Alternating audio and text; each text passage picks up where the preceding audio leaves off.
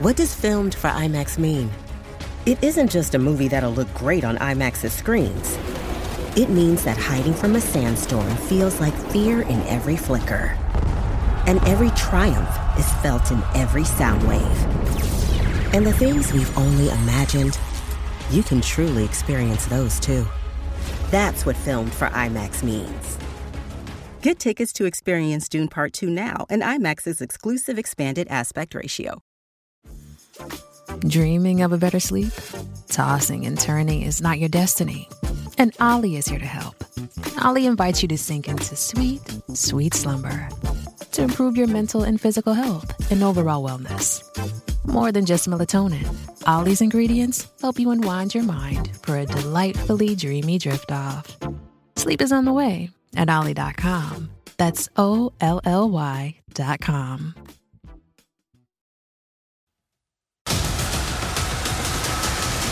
You are listening to the IFH Podcast Network. For more amazing filmmaking and screenwriting podcasts, just go to ifhpodcastnetwork.com. Welcome to the Indie Film Hustle Podcast, episode number 576. Filmmaking is the answer. Who cares about the question? Anonymous. Broadcasting from the back alley in Hollywood, it's the Indie Film Hustle Podcast, where we show you how to survive and thrive as an indie filmmaker in the jungles of the film biz. And here's your host, Alex Ferrari. Welcome to another episode of the Indie Film Hustle Podcast. I am your humble host, Alex Ferrari. Today's show is sponsored by Rise of the Filmtrepreneur, how to turn your independent film into a profitable business. It's harder today than ever before for independent filmmakers to make money with their films. From predatory film distributors ripping them off to huckster film aggregators who prey upon them, the odds are stacked against the indie filmmaker. The old distribution model of making money with your film is broken, and there needs to be a change. The future of independent filmmaking is the entrepreneurial filmmaker or the filmtrepreneur. In Rise of the Filmtrepreneur, I break down how to actually make money with your film projects and show you how to turn your indie film into a profitable business. With case studies examining successes and failures, this book shows you the step-by-step method to turn your passion into a profitable career. If you're making a feature film, series, or any other kind of video content, the Filmtrepreneur method will set you up for success. The book is available in paperback, ebook, and of course, audiobook. If you want to order it, just head over to www.filmbizbook.com. That's filmbizbook.com. Now, before I start, I wanted to give you guys an update on the giveaway of the Creative Hustler NFT that I talked about last week. I will announce it next Tuesday. This week, I'm going to give one more week for people to sign up. All you've got to do is go to indiefilmhustle.com/free and sign up for one of our free masterclasses. And we will be choosing from a random person from one of those signups. So again, just head over to indiefilmhustle.com/free. Now, today on the show, guys, we have a very entertaining episode. We have on the show the film directing team, the Daniels, the masterminds behind the indie classic Swiss Army Man and the new classic independent film, Everything, Everywhere, All at Once. Now, I had the pleasure of watching this film, and I have to tell you, it is one of the most insane films I have ever seen in my life. And I say that with all my love because it is amazing. Absolutely love the film. And the Daniels have been responsible for not only two amazing independent films, but their music video work, like Bring Down the What and so many others, have been really some of the best music videos of the past decade.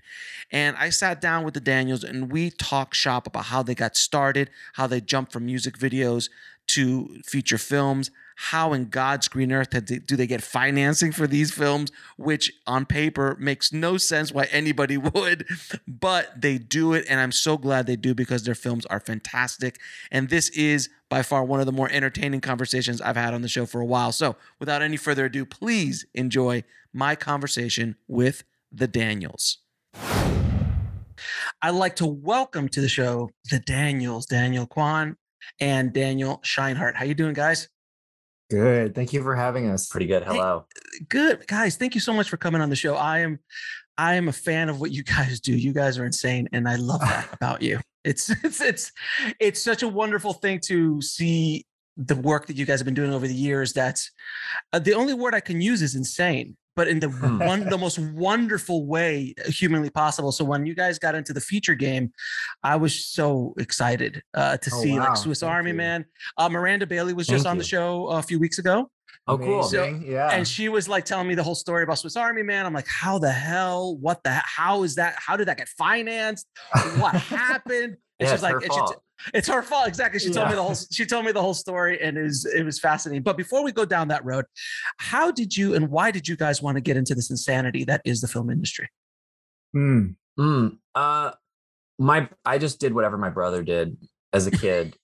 So like he did like math team. So I did math team, and then like he and his friends started making movies. And so I started making movies with my friends in high school. But that's a very different thing than the industry, you know? And it's interesting. Like I did a lot of theater as a kid. And then the older I got, the more I was like, oh, I don't actually want to be an actor. That industry seems not for me, you know? And the film industry is, you know, there's a lot of warts, there's a lot of problems and things, but like you get to like, especially as a writer and director, on your own terms, collaborate with friends and tell stories, you know, like it was the funnest thing I'd ever done. I just got hooked, and we're so lucky that our careers, we still get to do it in a way that's pretty similar, you know, to like the high school, college version of making movies with your friends. Oh, there's no question.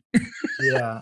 For me, I'm like in the hero's journey, they talk about the refusal to the call. You know, you run away from the thing, and I feel like I've been running away from. Your biopics can be more interesting than mine. I guess so. Yeah. Because I get, because you refuse the call. Exactly. The setup is so much better. But I grew up really disempowered for some reason, and I don't know where it comes from. Like I did not believe in myself. I didn't believe that I had worth, and yet people would tell me like, oh, you're pretty good at this, or you're pretty good at that. And I wouldn't believe it. And I just kind of run away from all of it, especially coming from my mother. You know, my mother would be like, you're a good storyteller. Why don't you write some more? And I was like, no, Mom, you don't, that's stupid. That's a waste of time. That's not going to help me get into college. You know, I was a very nervous person. I had a lot of anxiety. And so everything was about what was the most practical route forward. And I was miserable because of it, because I wasn't how my brain, you know, wasn't built for practical. It was built for, you know, wild, insane storytelling. And apparently my mom, when I was younger, met a Christian, like a fundamentalist Christian fortune teller, for lack of a better word. And she saw me, apparently, this soothsayer. And see, great biopic. Exactly. It's so wild. It's just so fascinating. It's just fascinating. No fair. But she said to my mom, your son, I was in like third grade. And she's like, your son is going to be a great storyteller one day, maybe even a filmmaker, and he's going to spread the word of God. And my mom never told me this story until much later, until like I'm as an adult. She's told me now, but now I understand why she was pushing me to go to film school, which is so funny. Anyone who is a Asian American kid who is the kid of like the son or daughter of immigrants will understand how profoundly strange that is to have a Chinese mother say, son, don't go to business school. Like go to film school. And so I did what you know, all children do, and I ignored my mom and I went to business school. So again, I was like, fuck that, I don't want to do that. Sorry, I don't know if we're allowed to swear on this. It's fine. Fart that. Mm-hmm. I don't want to go. I don't want to risk my life. I don't want to be a miserable, starving artist. I'm going to go to business school, and I was miserable. I hated every minute of that experience, and I was like, well, maybe I should go to film school. Maybe I should try this out. And it's even when I went to film school, I didn't want to be a director because I looked around and I was like, I'm not a director. I don't know how to talk to people. I don't know how to command 100 people in a crew. And so I was like, I'm going to become an animator. I'm going to learn how to animate and just make things on my computer by myself. And that's where I met this guy. Mm-hmm. And the experience of meeting Daniel Scheinert has been one in which every single time I feel like I don't belong in this industry. Kind of like going back to your question of like, how do we get into this crazy industry? We'll be right back after a word from our sponsor. This episode is brought to you by Paramount Plus. Get in, loser! Mean Girls is now streaming on Paramount Plus. Join Katie Heron as she meets the plastics in Tina Fey's new twist on the modern classic. Get ready for more of the rumors, backstabbing, and jokes you loved from the original movie with some fetch surprises. Rated PG-13. Wear pink and head to ParamountPlus.com to try it free. Hey, it's Kaylee Cuoco for Priceline. Ready to go to your happy place for a happy price? Well, why didn't you say so? Just download the Priceline app right now and save up to 60% on hotels. So whether it's Cousin Kevin's Kazoo Concert in Kansas City, go Kevin, or Becky's Bachelorette Bash in Bermuda, you never have to miss a trip ever again. So download the Priceline app today. Your savings are waiting. Go to your happy place for a happy price. Go to your happy price, Priceline. This episode is brought to you by Paramount Plus. Get in, loser! Mean Girls is now streaming on Paramount Plus. Join Katie Heron as she meets the plastics in Tina Fey's new twist on the modern classic. Get ready for more of the rumors, backstabbing, and jokes you loved from the original movie with some fetch surprises. Rated PG-13. Wear pink and head to ParamountPlus.com to try it free. And now back to the show. Anytime either of us felt like we didn't belong, or the way that we worked and processed our art felt incongruous with how the industry worked, Shiner, being such a contrarian, would be like, so what? Let's do it anyways. And I think it was one of the biggest, most satisfying lessons I've learned over and over again with every project is like, oh, the way things aren't exactly how they have to be, and in fact we can find better ways to suit ourselves. And I think if more film students learn that, like that they can build a film process suited to their specific style, just like every painter has a different process, every poet has a different process. Like growing up, you learned about all the auteurs in film school, and I didn't see myself in any of their work, and so sorry, yeah, we have a it's all good. It's all good. We have a dog in the background. It happens. It's all good. And so, anyways, yeah, it was a series of accidents, and we have slowly built a career around this project of trying to figure out how can we be ambitious filmmakers who make great work that we're proud of while still staying grounded and human and not be assholes. I think that's one of the things that for some reason our industry has really built up, is this idea that like in order to make great stuff you have to be a really mean person. But in order to have a good biopic, I think we might have to turn me into the villain for the second half of our careers, and I'll be like the manager of Brian Wilson. Yeah, that sounds good. From Love and Mercy, I'll be Paul Giamatti, like taking advantage of you. You're like, you should take more drugs, more ADHD drugs, Dan. That helps you. That helps with your creative process. Absolutely. Right. No, it would be the equivalent of my Cuban parents going, "Go be a filmmaker." Yeah, go ahead. Because when I told my parents I wanted to be a filmmaker, my mom's like, "Okay, let's do it." And my dad's like, "What do you what?" Yeah. What is that? I'm like, I could be a PA. I can make $100 a day. That was my pitch to him to be in the film love industry. It. It's so practical. Yeah. It's wow. You know how to appeal to an immigrant father. I can make $100 a day, Dad. Come on. $100 cash a day. That was as far as my vision of my career had gone from that point. I love it. Yeah. Now you guys obviously got started with shorts and then made your bones in music videos. By the way, some of the most interesting music videos of the last decade have been directed by you guys. And I'm not just smoking, smoking our butt. Is that the phrase? I'm not smoking your butt, blowing smoke up your butts. Because I came up in the '90s with Fincher and Romanek and all these amazing film. So I love music videos, especially in the '90s, late '80s, early '90s is when the form really took they took it to other places. So when I saw what you Turn Down the What, I was just like, what is this?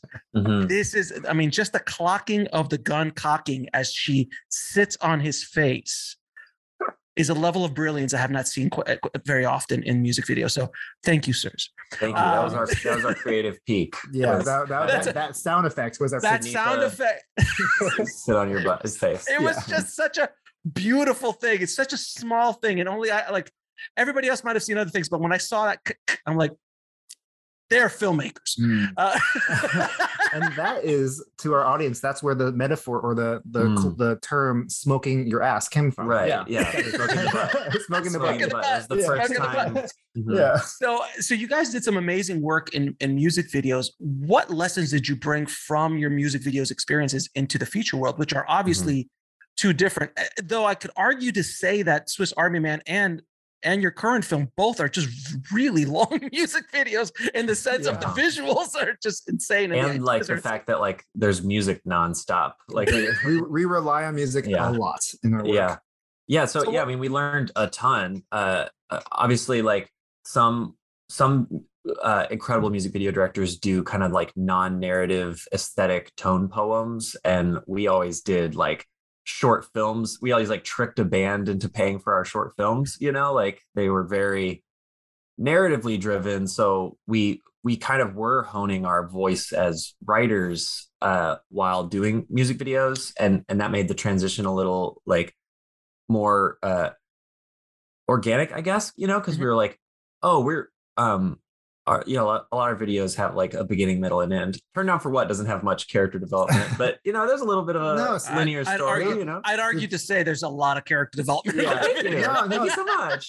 Don't you see the world bends around the protagonist? The protagonist is the constant, and the world is what's. If you don't turn down, everyone else turns up. Exactly. But to piggyback on what he's saying, like we didn't think of ourselves as writers. Like I didn't even think of myself as a director at the time we first got hired for the first.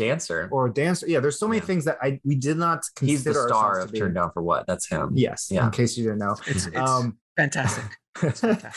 Oh, thank you. But so we treated every project as film school in some ways, to be like, hey, we've never worked with a DP before. What's that like? Let's bring a DP on for this one. Or you know, what is a production design team supposed to be, and what's that relationship supposed to be like? Let's bring on a production designer. And every project we just built our family out and started adding more and more people and learning new skills. You know, we were like, I've always wanted to play with motion control camera rigs, and so we did that for a Battles music video. We've always wanted to do. We started out doing a lot more like visual effects, and then we slowly learned more and more practical effects gags. Like, be like, oh, that's so much more fun when you can actually like blow up an air mortar or have a breakaway prop. Right. And then like we wanted to play more with stunts and just see what that was like. So we did a Foster People video about a car chase, and we learned that we hate shooting car chases, you know. And so every project was like a selfish way for us to learn something new. And then by the time we were ready to do features, like we had accrued a team with a very specific skill sets that, you know, really supported our process, and we felt like we were ready. The only thing that was really hard, I'd say the hardest part of the transition was the time frames of music videos versus features. You know, music videos, you prep, pitch, write, shoot, edit, and release within a month. With features, it takes you a year just to write like the first draft sometimes. And that was a real struggle to like slow down and step back and say no to everything, and basically turn off the faucet that we had of work coming in, because we were at the peak of our music video careers, and we had to step away from that and say, you know what, we've always wanted to be filmmakers who did features and narrative, and that was probably the hardest part. And I see a lot of contemporaries who are in the music video industry who never did that, never had the I don't want to say discipline or self-control. It's more just we had each other to keep each other accountable. So we were the ones who were able to say, hey, should we pull back? And we had someone who basically was there to keep us accountable and not get tempted to get pulled back into the whirlwind that is music video. And we got lucky. You know, we know friends that do turn off the faucet and write a screenplay and can't get it made. Yes, it's hard. It's hard a weird out there. World, but yeah, we learned a lot. We still use all the same tricks and work with all the same crew. Right. Yeah, and that's the thing is once you find people that you can work with, you hold on to them for dear life, because it's there's a comfort level there. You could just look at them and they know exactly what you want, or they know what you want before you know what you want. So like you walk in and you're like, perfect. Yes. This is exactly the aesthetic I want. Yeah. But now that we're Hot famous, dog we're gonna, fingers. Now we're gonna like quit working with them. All those losers. Obviously. Right. Now that we're Obviously, famous. Yeah. obviously, that's what you do. You leave them alone, and you get high Oscar winners. Just high Oscar winners all around. Yes, this is the industry way. Yeah. Yes, exactly. Now, so you guys have done some insane projects. What is your writing process like? Were you two working together? Because I write, but I write by alone. I've never written with somebody else. So how do you guys go back and forth with the writing process? Yeah, that was a real learning that was a lot of growing pains in that like leap from music videos to screenwriting, because neither of us thought of ourselves as writers, but when you're a music video director, you're constantly having to write new ideas. And so our process for music videos was actually pretty organically formed from the fact that we just had to be constantly pitching. Like we would put out 2 or 3 pitches a week to different songs, and we'd get rejected 90% of the time. But that really exercised a part of our collective muscles, where we were basically throwing ideas back and forth until someone laughed or someone gasped or someone emoted, and then we're like, okay, what is that? Let's latch onto that. We'll be right back after a word from our sponsor. Dreaming of a better sleep? Tossing and turning is not your destiny. And Ollie is here to help. Ollie invites you to sink into sweet, sweet slumber to improve your mental and physical health and overall wellness. More than just melatonin, Ollie's ingredients help you unwind your mind for a delightfully dreamy drift off. Sleep is on the way at Ollie.com. That's OLLY.com.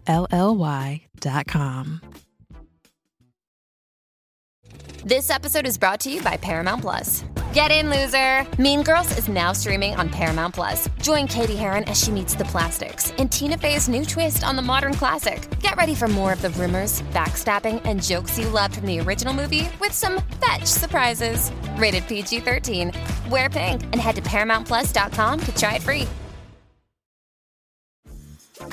Dreaming of a better sleep? Tossing and turning is not your destiny. And Ollie is here to help. Ollie invites you to sink into sweet, sweet slumber to improve your mental and physical health and overall wellness. More than just melatonin, Ollie's ingredients help you unwind your mind for a delightfully dreamy drift off. Sleep is on the way at Ollie.com. That's OLLY.com.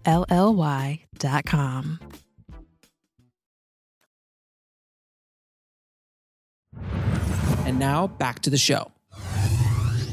And then we would start to throw ideas back and forth until they became these snowballs that kind of kept attaching more and more conceptual ideas, narrative ideas, visual ideas. And like we would start putting on different visual references that we'd pull up from YouTube or Vimeo, and we would never write anything down. It would all just be in our heads and just be ping-ponging back and forth for a couple weeks, without writing anything down, just seeing what stuck.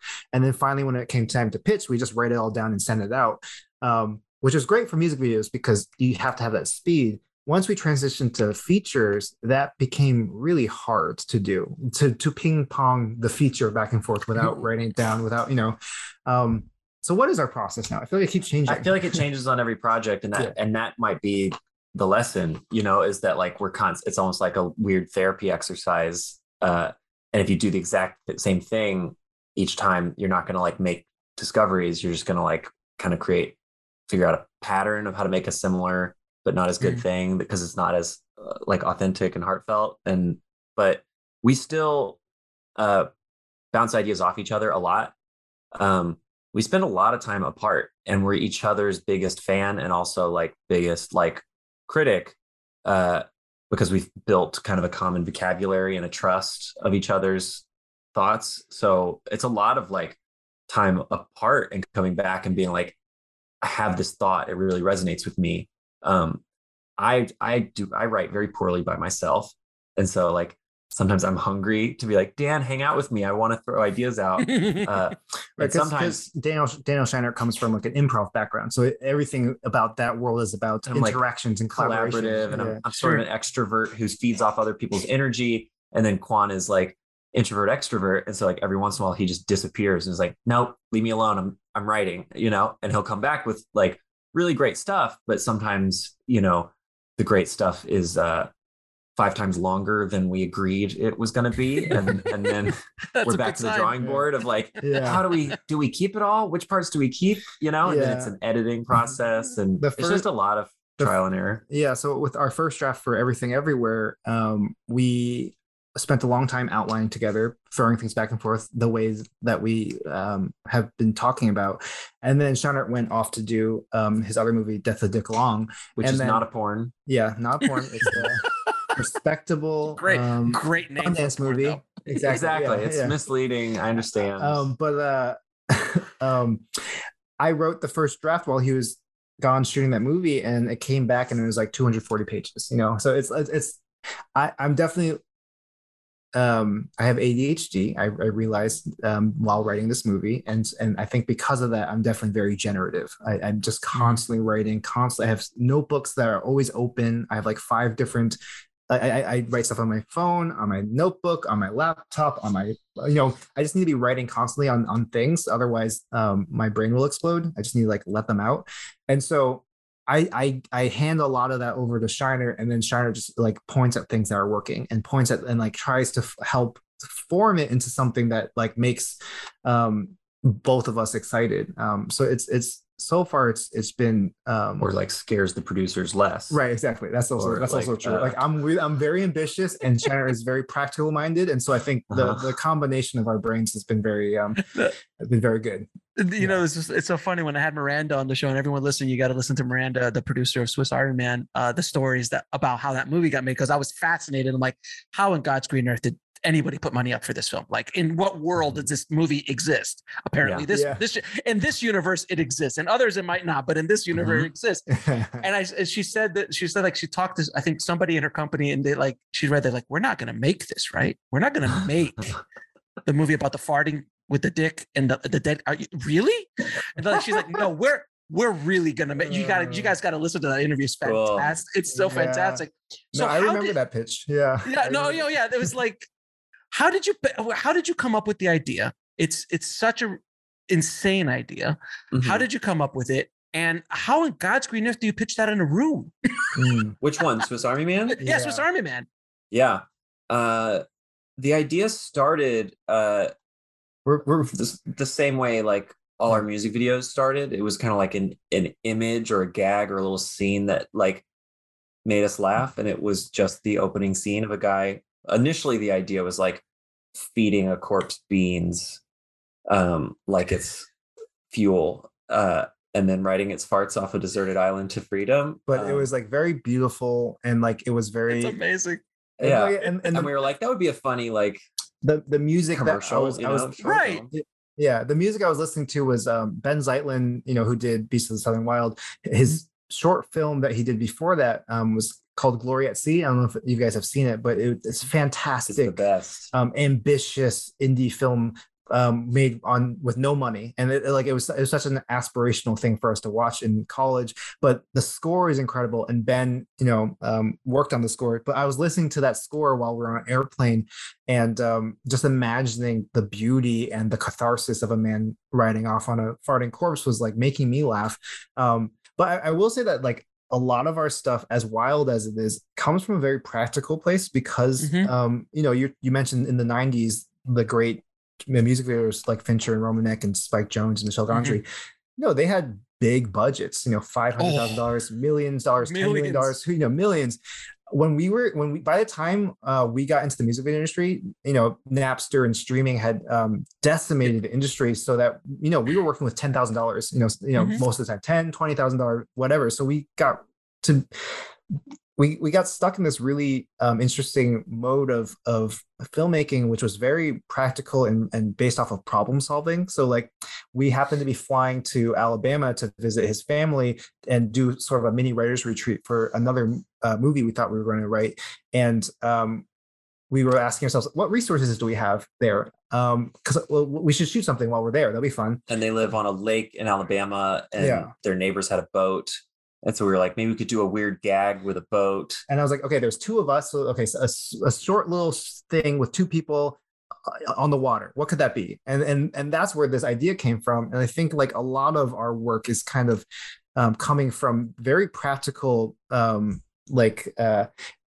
problem solving. And so so that's where it came from. I pitched it to him, and Shiner was like, "That's amazing. We have to make it." And I immediately regretted pitching it to him because I was like, "I don't want to make that though." You know, like I don't want to show that to my parents. Exactly. The person at Miranda's company who said, "We're not really going to make that." It's like, "Oh yeah, that was what I was saying too." It's not. Yeah, they weren't crazy for thinking that. And then I just kept grew. It really was like a cancer in my brain, and both our collective brains. It just kept growing, and more ideas kept latching onto it. And then it became a long short film about like the amnesia, the amnesia corpse trying to figure out what happened to it and learn about life. And then that short film got bigger and bigger, and we were like, maybe it's a feature that would be hilarious, like, and almost as like a joke we started fleshing out the feature. And then, well, actually no, as a joke we pitched it in a general meeting. We were actually, speaking of industry, so we were getting passed around Hollywood doing general meetings, and we kept pitching our joke ideas because we didn't have any ideas that we thought would appeal to most studio heads or to any producers. And one day we decided to pitch this movie to a producer almost as a joke.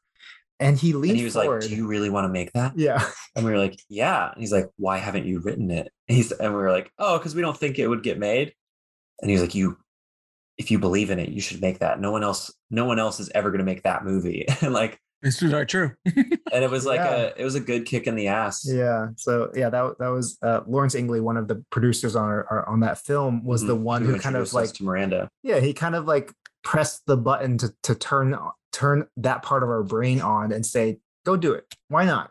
Yeah. But I have to ask, like, you guys did some pitches, right? So what were some reactions from the pitches? Like, I gotta believe that somebody's like, I could just see the pale white skin of somebody, like just all the blood coming out of their bodies. Like, you guys are, you're not serious, are you? This is a joke.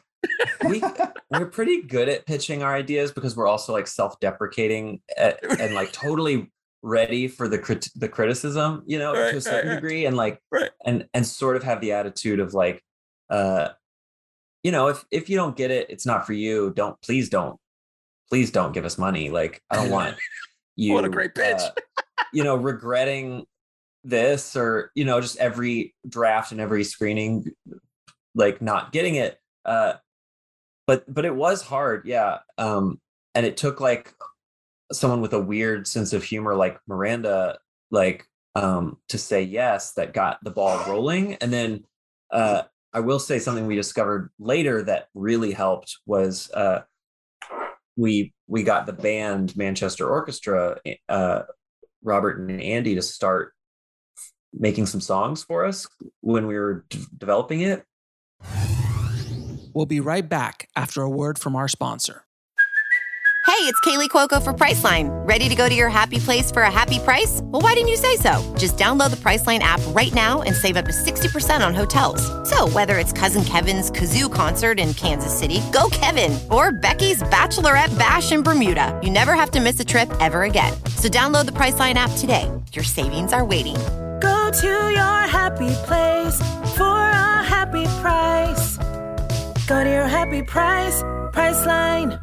Hey guys, it is Ryan. I'm not sure if you know this about me, but I'm a bit of a fun fanatic when I can. I like to work, but I like fun too. It's a thing. And now the truth is out there. I can tell you about my favorite place to have fun. Chumba Casino. They have hundreds of social casino style games to choose from with new games released each week. You can play for free anytime, anywhere. And each day brings a new chance to collect daily bonuses. So join me in the fun. Sign up now at ChumbaCasino.com. No purchase necessary. VGW. Void where prohibited by law. See terms and conditions. 18+. Lucky Land Casino, asking people, what's the weirdest place you've gotten lucky? Lucky? In line at the deli, I guess? Aha, in my dentist's office. More than once, actually. Do I have to say? Yes, you do. In the car before my kids' PTA meeting. Really? Yes. Excuse me, what's the weirdest place you've gotten lucky? I never win and tell. Well, there you have it. You can get lucky anywhere, playing at LuckyLandSlots.com. Play for free right now. Are you feeling lucky? No purchase necessary. Void where prohibited by law. 18+. Terms and conditions apply. See website for details. And now back to the show. Before it was even officially greenlit. And then we started pitching it with music, and we were able to pitch the opening scene and press play and just start describing it as you heard this like gorgeous music. Nice. And it was such a different feeling in the room where like people were suddenly like, what the hell's going on? This music is making me emotional and it's so beautiful. And what you're describing is profane and stupid and I should not give you money. And, but I think that really helped crack the pitch in that case, just to be able to like, play music, which is something we still do sometimes. But. Yeah. The other two things that really helped us was the fact that, two things happened while we were in the middle of trying to get funding and trying to get actors. The first thing that happened was we somehow got into the Sundance Institute, like the Sundance Screenwriters Lab for this screenplay. And we were like, what are like, who at the Sundance, like, you think about Sundance, you think about so many other movies and not Swiss Army Man. That's not what you think about when you think about Sundance. But, to their credit, they saw something really earnest in our work, and they saw our past work and saw that we were trying new things. And, what is Sundance if not a place to foster new voices?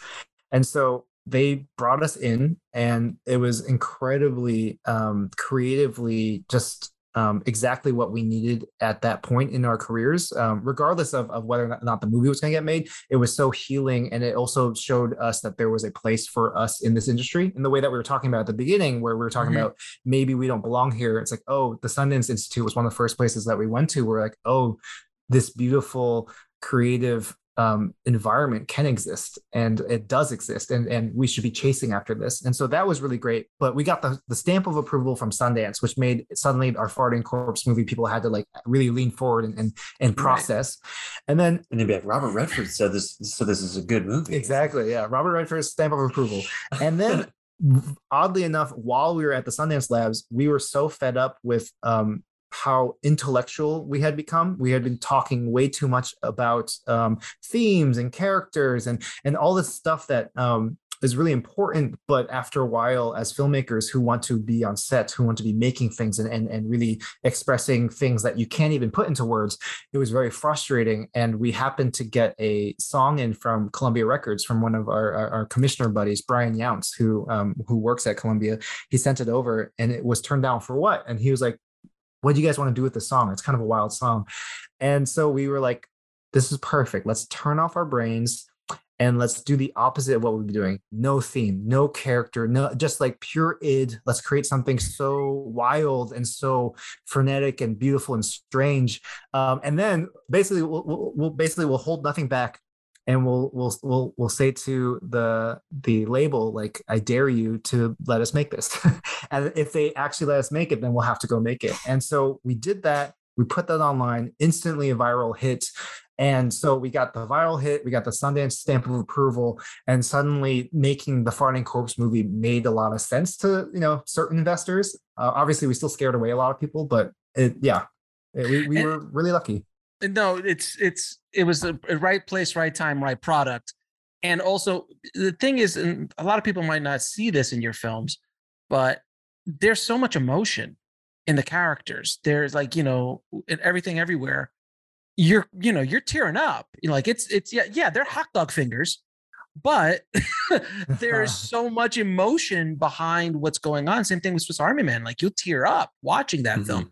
So it's not just insanity for insanity or gag for gag's sake.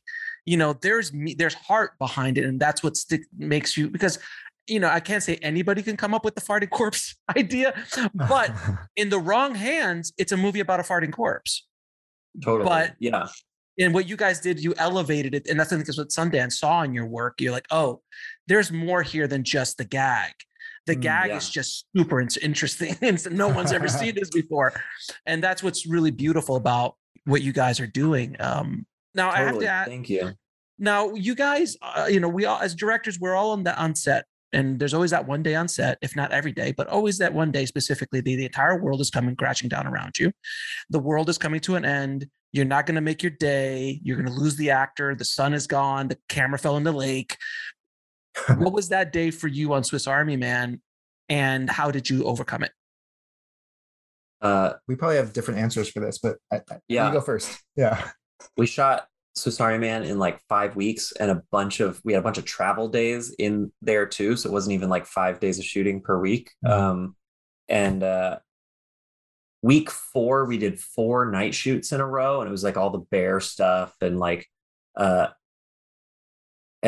we just burned the candle at both ends and started going insane. And I thought everyone was getting sick. Yeah, I thought I was at rock bottom at that point, and then I got sick after that as we traveled up to Eureka with a small crew to get all the beautiful redwood stuff.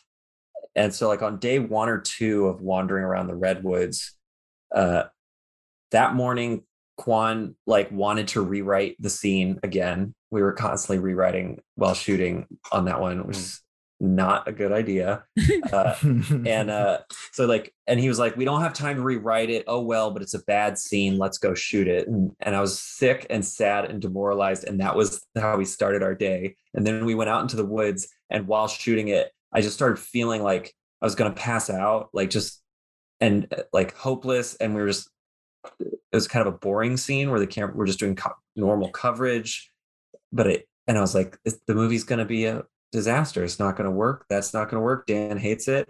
I don't even know how to give notes on this scene. And I like walked away and walked up to my producer, Jonathan Wong. And I was like, I don't know if I'm going to make it. And he's like, what's up? Apparently I said something where he interpreted it as like, Daniel thinks he's going to die. But I thought what I was saying was that I couldn't finish the movie, but I'm not sure if I was speaking English. You were gone. You were gone. Yeah, I was like close to a mental breakdown. And that scene turned out great. It's great. The writing was fine.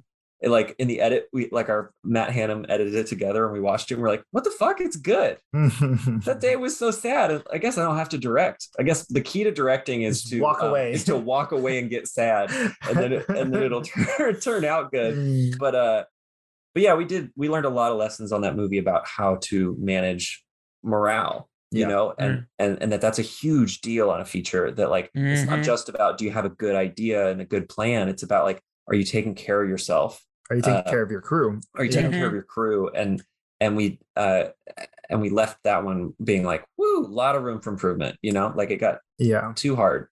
My quick story is, the last scene of the movie is everyone on the beach. I'm sorry, spoilers for anyone who hasn't seen it. There's a beach. Everyone's on the beach. There's some beans. Yeah, exactly. And then we, a small budget, no lighting equipment, nothing. We had to wait for, the 15-20 minutes of magic hour to shoot that entire scene. And it was Radcliffe's birthday, I remember, and Radcliffe really wanted to lie down in the water, even though it was freezing cold. Like, we were like, Daniel, we have a dummy, and he's like, no, I want to be here. I want to, like, I think it's important for Paul to see me here, to be part of this. And we're like, okay, great. And so we neurotically blocked it all out and tried to like come up with a plan to shoot that whole scene, which is like 12, 13, it feels like 12 setups, right? It's like everyone has their own Spielberg push-in on like in the medium shot, plus 3 or 4 wides, plus like a couple of very specific shots between Radcliffe and Paul. Anyways, it was a lot of shots, and we had to do it in 15 minutes. Right. And so we just an hour. I'd say we have an hour. No, I feel like by the time we started shooting, it was like half an hour, and we basically just didn't cut. We made the plan, and Larkin was operating for the whole movie, our DP, and so he knew exactly like when where to move from each setup. And so we'd be like, okay, we got it, next setup. Okay, we got it, next setup. Okay, we got it, next setup. Okay, now everyone, all the actors, get ready. You're gonna shoot your one shot, and we're just gonna do a couple takes back and forth, and we'll move on to the next person. And like I said, I don't know how many times we cut, but we really did, like, there was no time to slate, we just went like, okay, now you're close up. Okay, now you're close up. Now you're close up. And then we missed the last final interaction between Paul and Daniel as the sun was setting. We cranked our ISO was cranked wide, like as high as possible. Real bad, and Larkin was just muttering, "We have to stop." We'll be right back after a word from our sponsor. With Lucky Land Slots, you can get lucky just about anywhere. Dearly beloved, we are gathered here today to. Has anyone seen the bride and groom? Sorry, we're here. We were getting lucky in the limo, and we lost track of time. No, Lucky Land Casino, with cash prizes that add up quicker than a guest registry. In that case, I pronounce you lucky. Play for free at LuckyLandSlots.com. Daily bonuses are waiting. No purchase necessary. Void where prohibited by law. 18+. Terms and conditions apply. See website for details. Lucky Land Casino, asking people, what's the weirdest place you've gotten lucky? Lucky? In line at the deli, I guess? Aha, in my dentist's office. More than once, actually. Do I have to say? Yes, you do. In the car before my kids' PTA meeting. Really? Yes. Excuse me, what's the weirdest place you've gotten lucky? I never win and tell. Well, there you have it. You can get lucky anywhere, playing at LuckyLandSlots.com. Play for free right now. Are you feeling lucky? No purchase necessary. Void where prohibited by law. 18+. Terms and conditions apply. See website for details. With Lucky Land Slots, you can get lucky just about anywhere. Dearly beloved, we are gathered here today to... Has anyone seen the bride and groom? Sorry, we're here. We were getting lucky in the limo and we lost track of time. No, Lucky Land Casino, with cash prizes that add up quicker than a guest registry. In that case, I pronounce you lucky. Play for free at LuckyLandSlots.com. Daily bonuses are waiting. No purchase necessary. Void where prohibited by law. 18+. Terms and conditions apply. See website for details. And now back to the show. Yeah, it was so grainy, and we're like, shit. I think we might have lost. I don't know if we got our finale, and it was just like a really just scary feeling to have, just to be like, we didn't nail the ending, and you know, we like Shannon was saying, we were kind of already like burnt out from the process of making this film, so that was definitely like that was week 2. Yeah, that was of 5. Yeah, that was the end of week 2. Yeah. So that was really scary, and you know, we ultimately finagled some. Or was it week 1? Because maybe on Friday, I sort of remember the schedule in my head, but it was fast. I remember us being like, "Oh my god, we just started, and now we're shooting the ending." Yeah, and we're exhausted.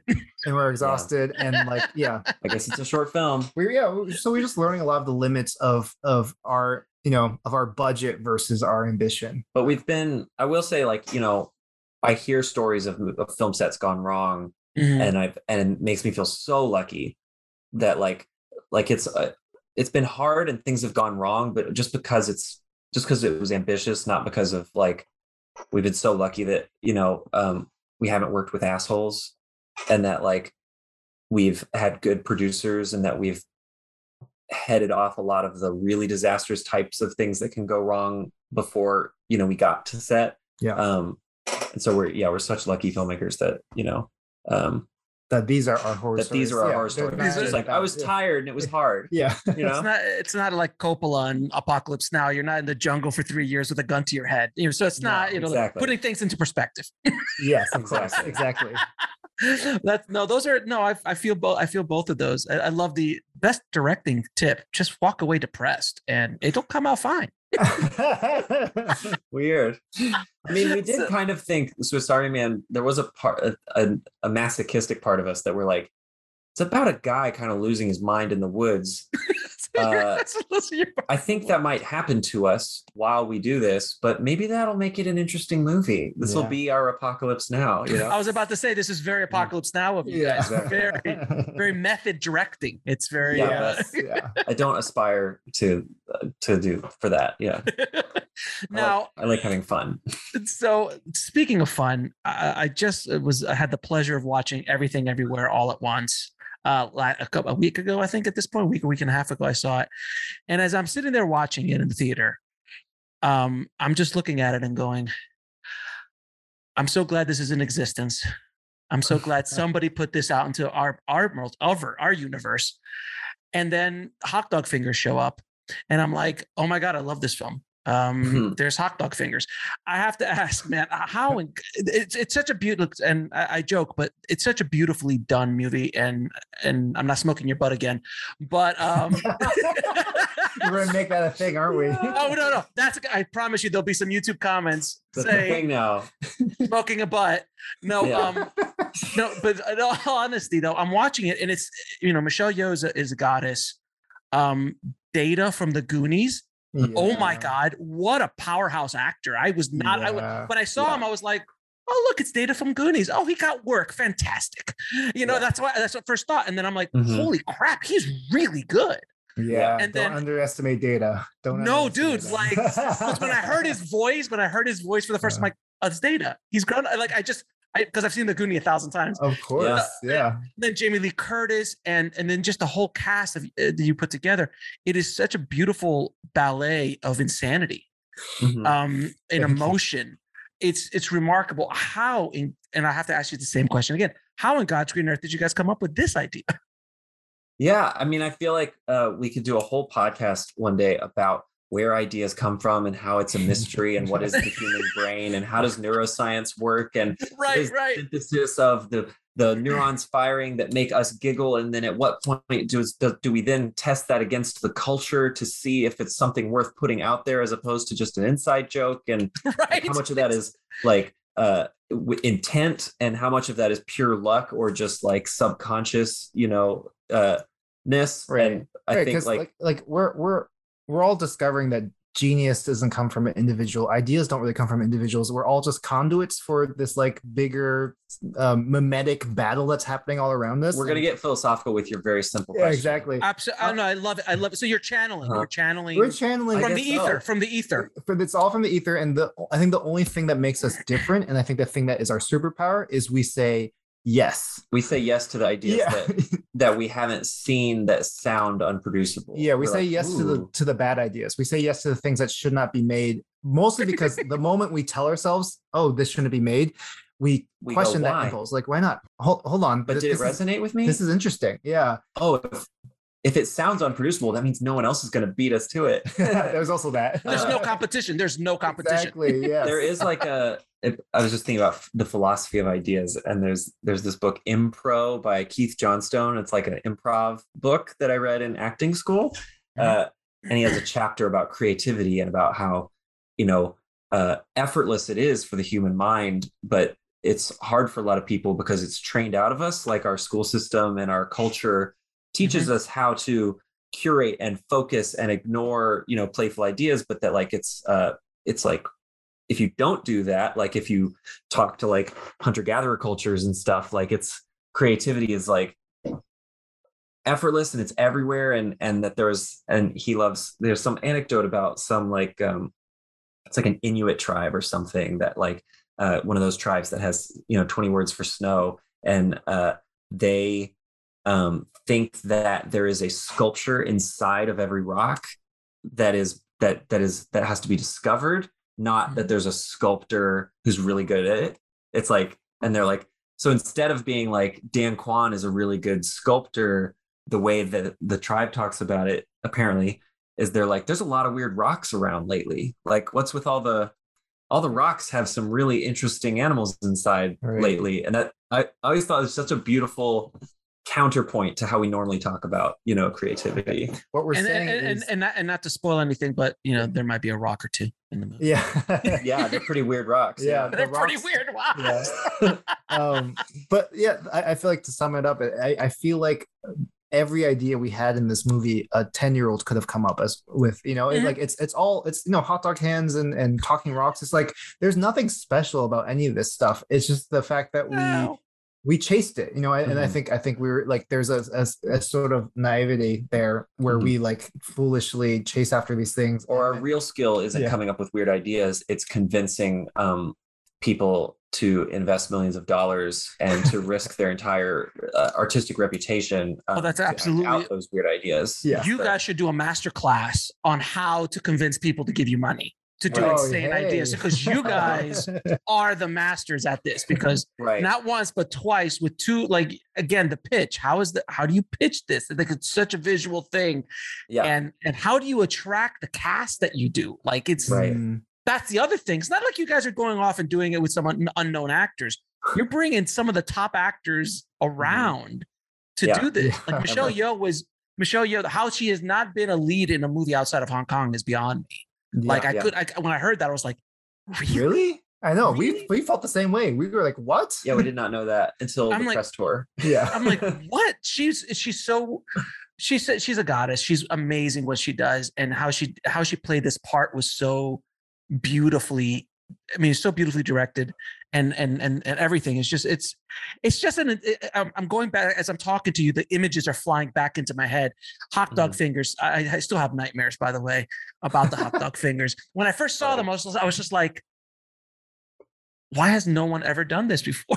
And I go, I know why. It's disturbing as hell. It's funny. It is, no, but in a wonderful, beautiful way. It's like, oh my! But you know, is that Jamie Lee Curtis? Is that yeah, Jamie I know, Lee right? Curtis That's so with funny. hot cock fingers?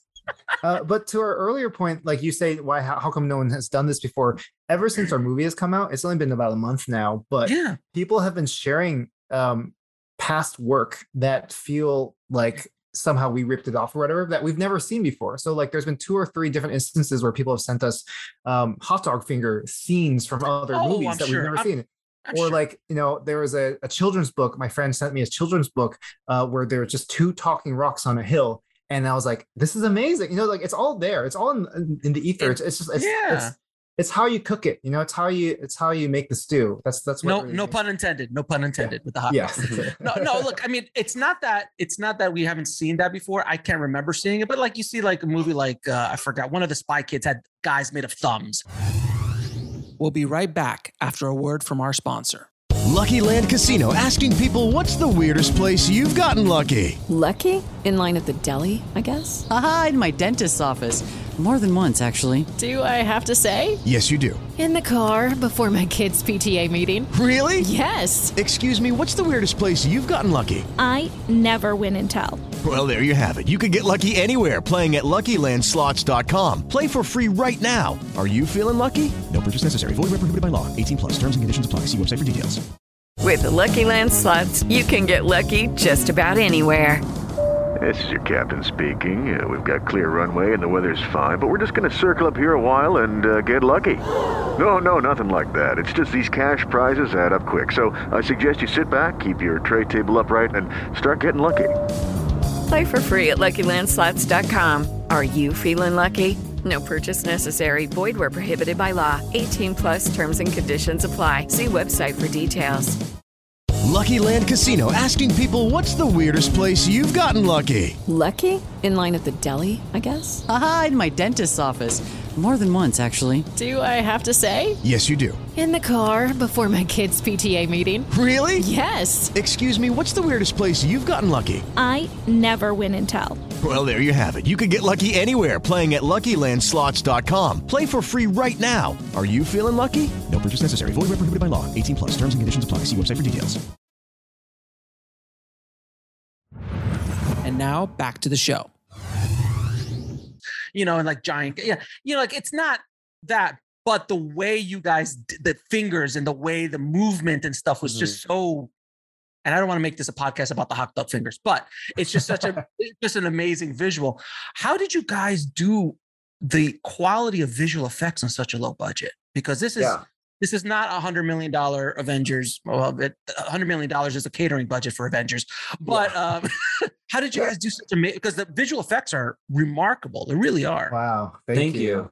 Yeah, I mean, we, coming up in music videos, we did a lot of our own effects at first. And then, like I said, we learned But that was kind of our calling card. Like labels would reach out to us and be like, hey, do you have any cool visual effect ideas that are cheap? Right. Oh, you're those guys who can do like tons of effects for no money because you just do them yourself. And that was our thing. And then we learned a lot about practical effects, mostly by working with Jason Kazvarde, our production designer, and kind of brought all those tricks to this movie. And so a lot of it's like not that fancy, you know, and while writing, we would write gags that we knew could play to our strengths. So we were very rarely writing things that were going to require like a huge VFX team to strategize and bring on 3D generalists to design this, to figure that out, you know. And instead we were like, oh, no, it's all going to be practical. And when it's not, we know which tricks we're going to use and they're not too hard to pull off. We're using a lot of the same techniques that, you know, the filmmakers in the 80s were using. It's the only difference is in the 80s or the 20s or even you like 20s. To bring up the Lumiere. A trip to the moon, like just like the match cuts with the poof of smoke. Like we're just using those same exact techniques, except the difference now is we don't have to do 20 takes to get the practical effect right. We can do 1.5 good takes, okay takes, and then we fix it in post with our very rudimentary skills as After Effects artists, and so we're kind of cheating every way we can to make the illusion of these effects work for as little effort and as little money as possible. Which is why I think people say, like, people have been talking about the fact that we had about like 500 to 600 visual effects shots, and it was done with a team of like 5 to 7 people. We say 7 because we're also including ourselves in that number. And there were a couple people who came on for a few weeks, but the like core team was pretty small, like a really small. The core team was of like our 3 friends, or 4 people, and we all just like had synced hard drives, and we would just like we did it all in After Effects. And I think some of it's very impressive what the guys pulled off, and some of it was very ambitious, like the kind of bagel stuff. The bagel stuff, yeah. But then the other kind of secret weapon is that Kwan has great aesthetic taste, and with a small team and it all being in After Effects, it was possible for like Dan to push certain shots over the finish line, and instead of giving like 20 emails to try to refine it, he could just be like, great, give me the project file, open it up, I'm going to spend an hour or 2. That's exactly how I want it to feel. We're done. But like we didn't have to do all the effects, but we also got to put our fingerprints on it. Right, there's an efficiency there. There's an efficiency there. So nice. Because I think one of the reasons why so many visual effects in movies look the same is because there's so many layers of communication between the director and the visual effects artist now, that you kind of, as a director, you go into these post houses and you're not really allowed to play that much. You're not allowed to explore. And that's really frustrating as directors who love visual effects. And so this was a way for us to be able to have our cake and eat it. We can do it for less money, and we get to have our fingerprints all over it and really play with the style of how it's going to feel. But people who are great at visual effects would listen to your comment about our effects looking incredible, and they would be like, no, they don't. Yeah. Because like a lot of it's like real janky, but we think there's like a charm to it, and it's about energy, not about like pause the frame, that's a perfect shot, kind of aesthetic. No, I've been a VFX supervisor on a lot of indie projects. So I mean I understand you're janky, but it's perfect for what you're trying to do. It's not it doesn't have to be Thanos throwing a moon at somebody. Like that's not what that's about. And that's why I'm like, even at that budget level, it still looks phenomenal. And you're so caught up with the kinetic energy of the scenes. I mean, the bagel stuff and all, I mean, you just get caught up with it. You just like, you're in. Wow. Because if I'm looking at, that comp was just, they just should have blurred that a little bit more. If they could have just comped that a little bit better or thrown some, no, I wasn't there. I was in the story. So with that, I'm sure if I go back and analyze it, I'm sure you guys go back and analyze it like, dude, I did that on $200 million movies. I'm like, how did that get through? Like, obviously, see, that's a really bad. When my wife is looking at a movie and going, that's a bad green screen, and it's like a $200 million movie, I'm like, they really screwed up. They've screwed up if she figured it out. So I have last couple questions to ask all my guests. What advice would you give a filmmaker trying to break into the business today? Adjust your goals, bro. Breaking in shouldn't be your goal, because a lot of people break in and then they're sad and they make the world a worse place and they make like upsetting weird content, and they are you talking about us? Talking about us, right? Look what happens when you follow your dreams, everybody. Look. Yeah, it turns out I'm cynical. This was all a front. All these nice jokes. Fuck you, kids. No. That's amazing. No, I like to say that, like, if you love making movies, chase that feeling, find people that you love making movies with, and maybe you'll end up getting paid to do it, and find a niche in there, and that'll be great. Or maybe not, and you'll still be happy and having the therapeutic, beautiful experience of making and sharing artwork, that breaking in can sometimes be the worst thing for you, if you don't get to make what you love or with people that you love doing it with. And so it'll happen if you just make stuff you love. You'll find your niche in the world, and that niche might mean your local film festival. And that's dope. Awesome.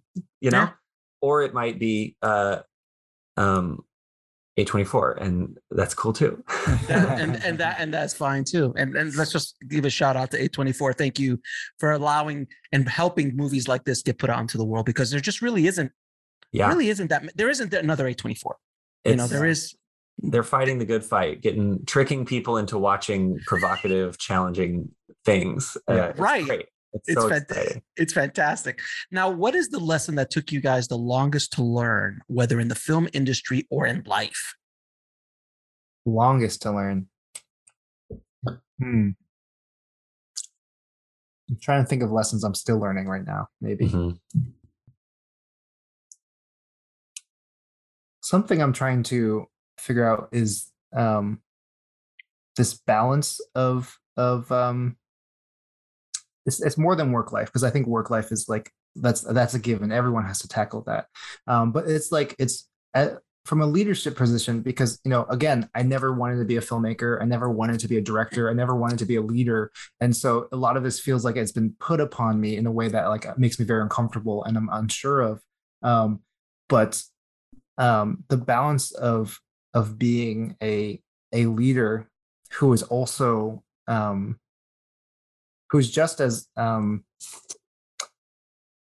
concerned with the final product as the process is something I think I'll always be learning and always reflecting on. I think with this movie, we got really close to a perfect process in the fact that like it's the most ambitious thing we've ever done. Is like foolishly ambitious for how much money and time we got for to make it, and yet it was the most fun, the most loving, the most just gracious environment. And I really think it was like it was so much easier than Swiss Army Man, even though technically it's like exponentially harder in every way as far as production goes, but because we went in with the goal of creating an environment that was just really fulfilling and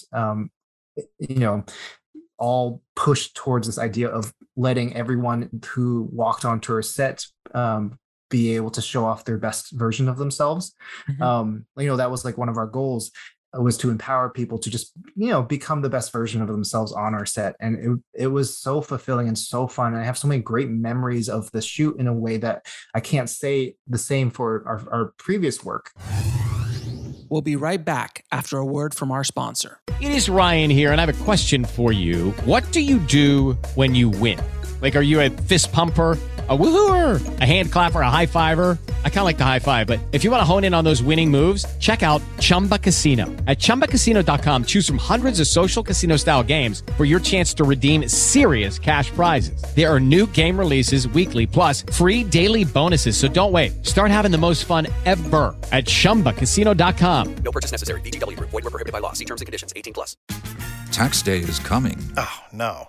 But if you sign up for Robinhood Gold's IRA with a 3% match, you can get up to $195 for the 2023 tax year. Oh, yeah. Sign up at Robinhood.com/boost by tax day to get the biggest contribution match on the market. Subscription fees apply.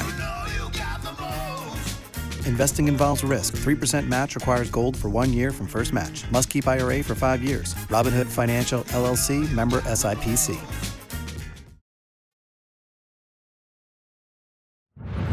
And now back to the show. And I think this is something I think we'll always be chasing after, because if we can have it all, if we can be ambitious and, creative directors who also just build beautiful environments for people to exist in and to create in, like that is going to be such a beautiful thing to prove to our industry, to myself and to our crew, but also to the rest of the industry. That's a beautiful answer, by the way. That's a beautiful answer. That was a really wonderful answer. And last question, 3 of your favorite films of all time. Oh, this is always hard. It's so hard. I like giving different answers, Okay, you go first. Or you say one, I'll say one. We'll go back and forth. I love a crazy documentary love American Movie, the movie about the Midwestern boys trying to make their movie. Not available for rent digitally anywhere for some reason. Really? We got to figure this out. But oh my God. The first thing that my brain went to was Magnolia. Probably like that's one I just keep returning back to because it's a movie that does everything wrong, and it feels so right, and it doesn't matter, and I'm like, I wanted to be chasing that as a filmmaker for a long time. Just that feeling that I got when I watched Magnolia for the first time. My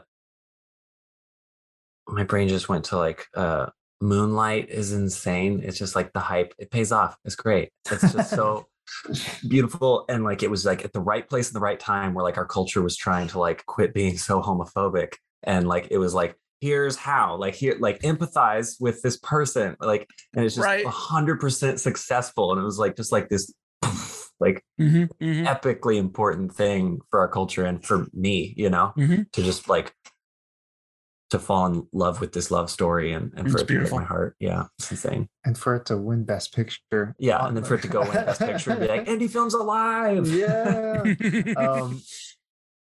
I'll go back to one of my childhood favorites, which was it's probably the movie I've seen more times than any other movie. It's Groundhog's Day. That's a masterpiece. It's a masterpiece. Yeah, it's a masterpiece, and it became like a spiritual guide for this movie because it was a film about nihilism, about the tragedy of existence, but wrapped up in a really fun comedy, and the movie pulls off both those things wonderfully. And I was like, I want to do that with our movie. Whatever we do with this film, it has to pull off both those things. It has to be so much fun and so philosophical and sincere. And so yeah, Groundhog's Day.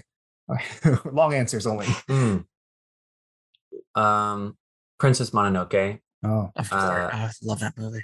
Yeah, just blew my mind when I was a kid, and then I've been thinking about it lately, and just how like brilliant like the ambiguity of good and evil is in that, and how important it was for me as a kid to chew on that, when like we're usually fed these kind of like violence is the answer, beat the bad guy stories, like just go blow up their building, is the moral of a lot of action adventure movies, and it's like, no, this one's confusing, and it's about people with different interests, and also you're gonna fall in love with a little wolf girl slash want to become her. No, it's very confusing and exciting for me as a kid.